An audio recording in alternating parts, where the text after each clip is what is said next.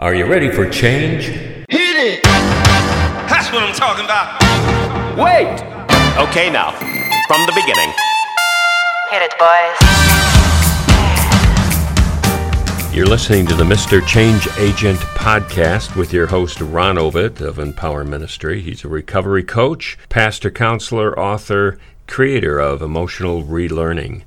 And we've been talking for a lot of days now about addictions and about habits and how to get in there and fight the fight. And we've been understanding more about ourselves. We've been hearing a lot of good things to do and not to do and, things to watch out for. And we just spent a lot of time, Ron, talking about the things we should do.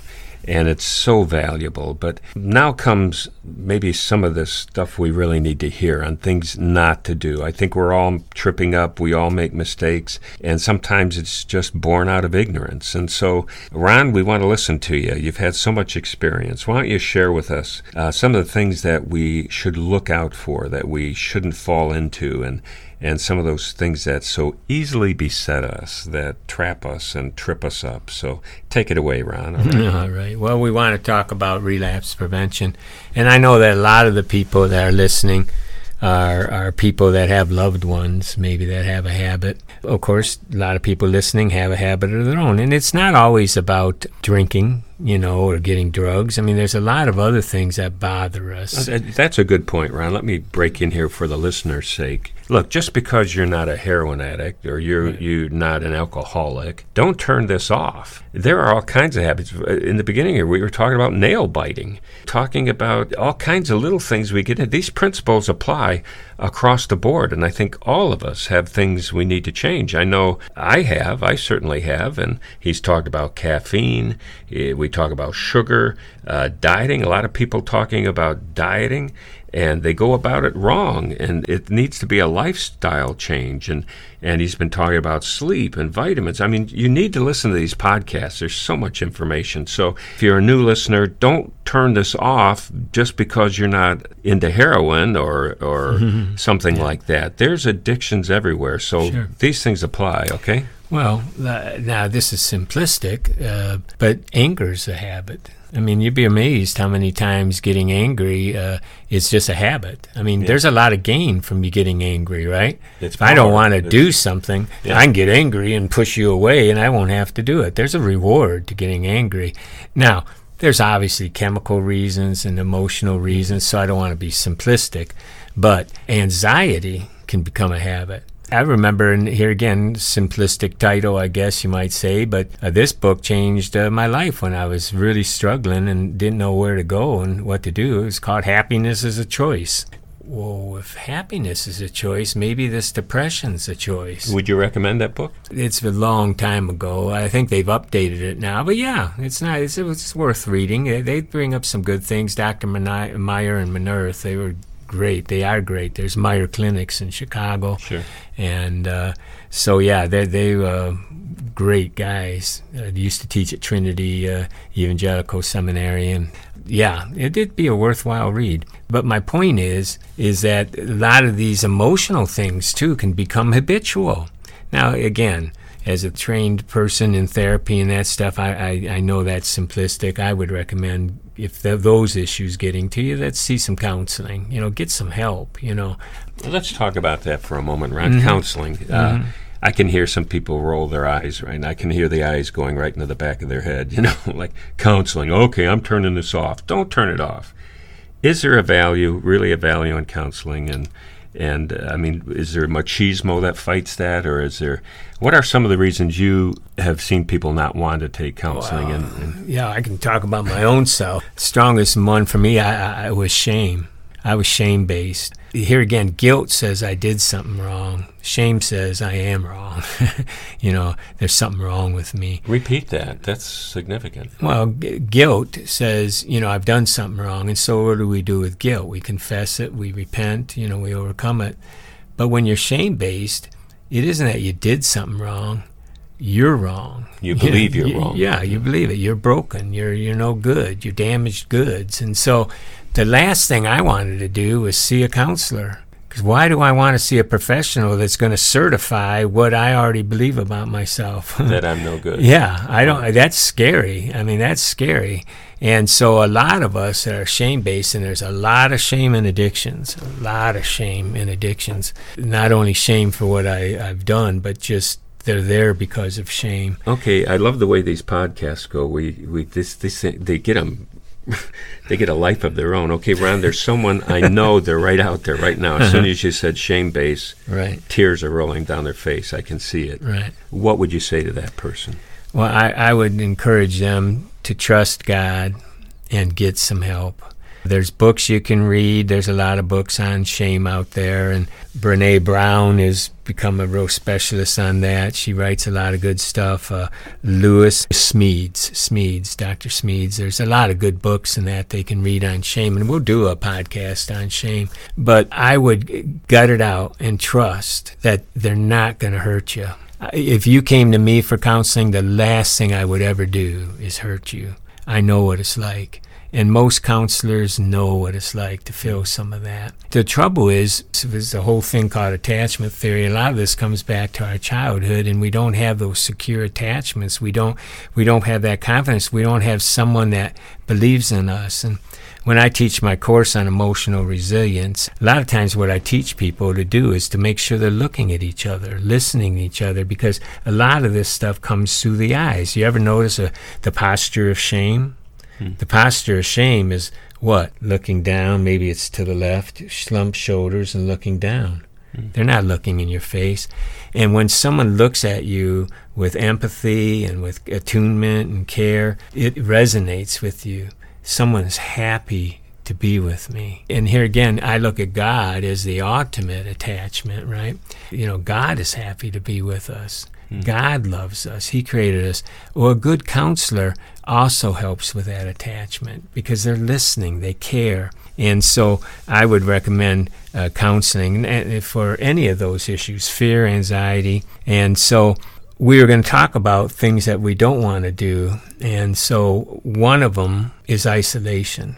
Isolation is a kiss of death, and it happens all the time when we're depressed, when we're anxious, when we're feeling guilty, when we're feeling under stress. We want to be by ourselves. When we're struggling with our addiction and we want to crave it again, instead of getting help, we isolate. Isolation is just a kiss of death. Get back to meetings. Call some friends. Get out there, because you're going to lose that war if you isolate. You're not gonna isolation win. means you can sit there in a pity party, right? Well, and sure, think all all these kinds of negative things about Sure. it. Yeah, all kinds of things. And the isolation, you're sitting there with yourself, and a lot of times we aren't very good company. You're sitting there with your inner critic too. And no one's going to challenge you. Yeah. No, it's just a kiss of death. Get up, call a friend, get out there again. Another thing is the opposite of that is busy work. We're trying to fix it, by staying busy. And I'm a workaholic. I know what that's like. And a workaholic is just as big of addiction as anything else. And the trouble is you get alone all of a sudden, you quit, and now all the thoughts come. And so we keep busy where we don't have to think. I would encourage them to get some professional support and professional help with that. Because so you're saying it's busy is fine. You can be busy, but you're saying to excess that you're ignoring things by just keeping yourself so busy you're not facing up to Don't things. be afraid to shut down. Don't be afraid to stop. If it's struggling, if you're more tempted when you shut down and that, then admit that. Get some help. But we need to play. We need to relax. I was horrible on vacations, just horrible. My poor wife, I just couldn't justify not doing something. And it would take me a day or so to really finally say, hey, I'm here. Let's do this. Let's relax. What am I doing? And have some fun. Yeah, I think a lot of people struggle with that. It's like you're dragging your feet through the sand, It's like you're still in your suit walking out to the beach and still on the phone and doing all your work. Yeah. And you finally get back to the room, shake the sand out of your dress shoes and say, what am I doing? Yeah. Get on the shorts, put on the Hawaiian shirt and the straw hat, get out there and lay in the sun, do whatever you're going to do, get in the swimming pool, and forget the life you left behind for a few days. Right. It's important.